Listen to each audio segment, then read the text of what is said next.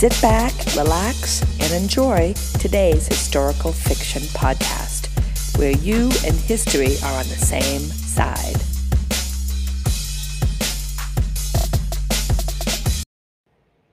Hello, Team Wonder. Historical Fiction Session 11 is here. And what we're going to be talking about and thinking about today is how when you read historical fiction in a book club, you are basically, as you're reading more and more books, you're basically synthesizing across text. What that means is that you're comparing and you're contrasting and you're getting new information from those. So, for example, I've been in book clubs with other teachers and friends.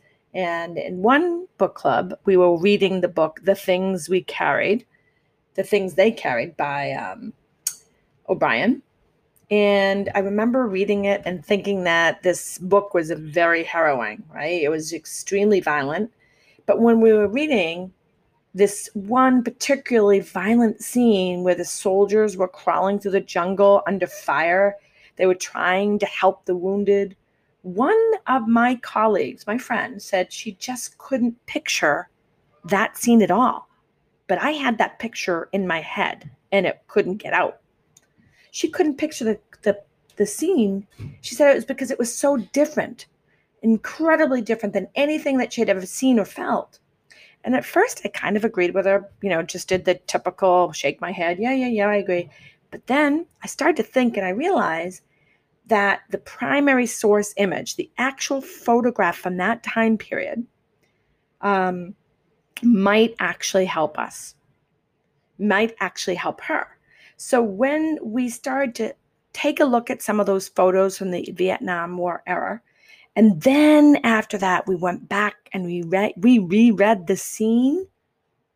This time, my friend and colleague mentioned she could picture that scene much better, which goes to show you that we were able to make sense of what we were reading because we stopped and did a quick primary source research. That could be a map. It could be a picture. It could be a chart. It could be a letter written by someone that lived in that era. And that's what we want to talk about today. So today I want to teach you that as we read different books, I want you to think about background knowledge. Now, what that means is how much do you know about this topic, this nonfiction topic? So how much do you know about the Great Depression? That's important to know a lot, or as you're reading, so that you understand the plot and the characters and you can make predictions and higher level connections.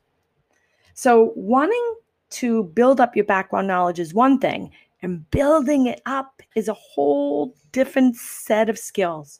So I want to show you that even if you spend a little time building up your background knowledge about the topics in your book, World War II, anti-Semitism, anything, it's going to pay off in a dramatic fashion.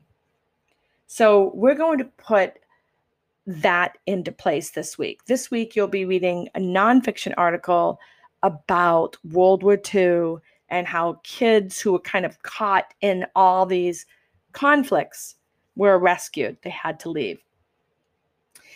As we're reading, I want you to look at photographs of that topic, photographs of Vietnam, if you're reading about the Vietnam War. So here's one thing I found, that when you're curious, really curious, you can do a very quick internet search for images about that era or articles or letters from that era. And when I say quick, I mean as in like top 10 minutes. And just reading them and scanning through it gives you tons of information and makes you into a historical scholar. Now, in order to do that, you also need to be able to filter through those internet sites, and you need to make sure you use your common sense. And of course, you need to use your ability to decipher what makes good websites and what's credible information.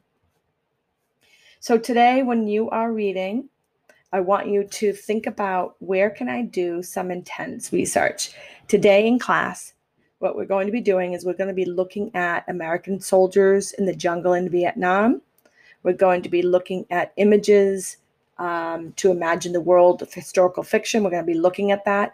And we're going to think about what kind of thought prompts do we want to use to help us synthesize across the text.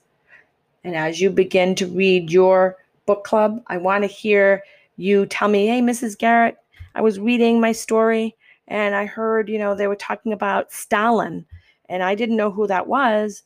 And I got a little bit of information from my book, but I did a little research and I found out. So those are the things I want you to start doing. And I want you to be able to do quick lightning research to help you. And then in today's lesson, I'm going to show you how that's done. It's time for your historical fiction podcast Think Break.